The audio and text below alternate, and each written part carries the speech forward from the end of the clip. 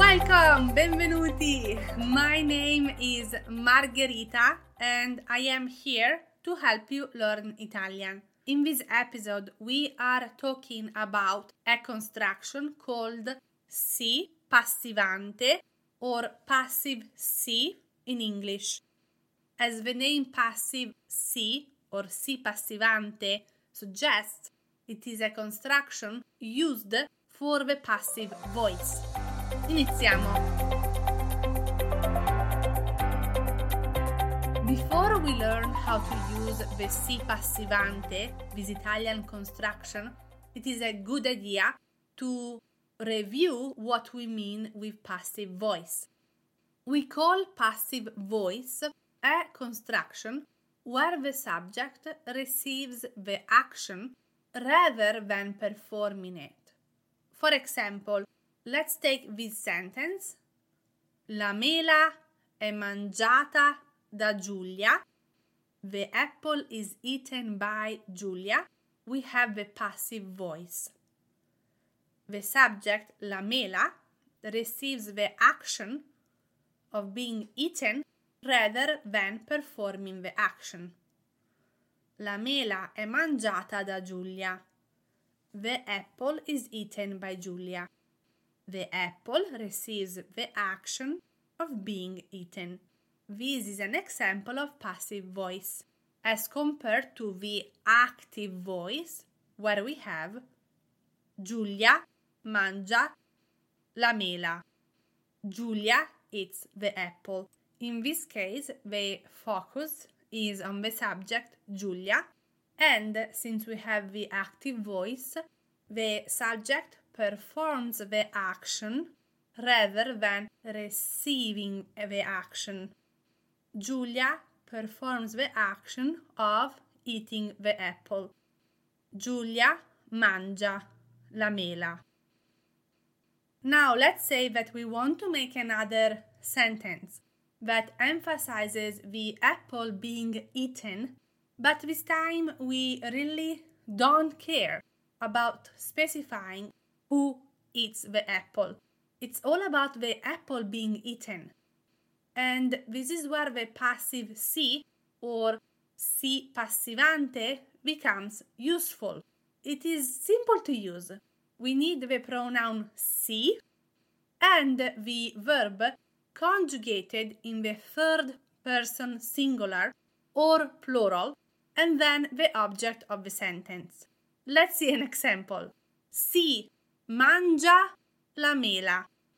We have the pronoun si, we have the verb conjugated in the third person singular, mangia, and then the object of the sentence, la mela. The translation in English of si mangia la mela is people eat the apple. The si is translated with people and it is a generic unspecified subject. Now, this si passivante construction looks similar to the si impersonale construction, but there is a small important difference between the two. If you want to review the si impersonale construction, make sure to listen to episode 35. In that episode, we talked about the si impersonale construction. It is also used in sentences where we don't want to specify the subject. But with the si impersonale, the verb is always conjugated in the third person singular, never plural. We also learned that we cannot use si impersonale with verbs that are using a direct object. In other words, the si passivante construction that we talked about today is used in the third person singular and plural with verbs that are using a direct object. The si impersonale construction can only be used with verbs in the third person singular and that are not using a direct object. I know, that is a lot of information and it can be confusing. Let's see more Si Passivante Construction examples. Da qui si vede il mare. Da qui si vede il mare. The sea can be seen from here. In Italia si beve buon vino. In Italia si beve buon vino. People drink good wine in Italy. Qui si vendono giornali. Qui si vendono giornali. Here newspapers are sold. In estate si mangiano molti gelati. In estate si mangiano molti gelati. People eat a lot of ice cream in the summer.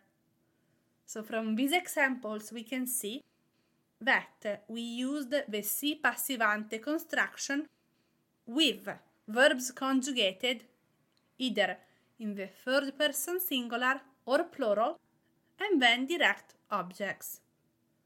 So to recap, the passive si or Si Passivante construction is formed by the pronoun si, the verb conjugated in the third person singular or plural, and then the direct object. Now you might wonder, why should I care about this? Why does it matter? In Italian, the passive constructions, whether it is a passive voice, the si passivante, the impersonal si, are very, very common. We use these a lot. So it's a good idea to learn how to form them and how to use them when speaking Italian.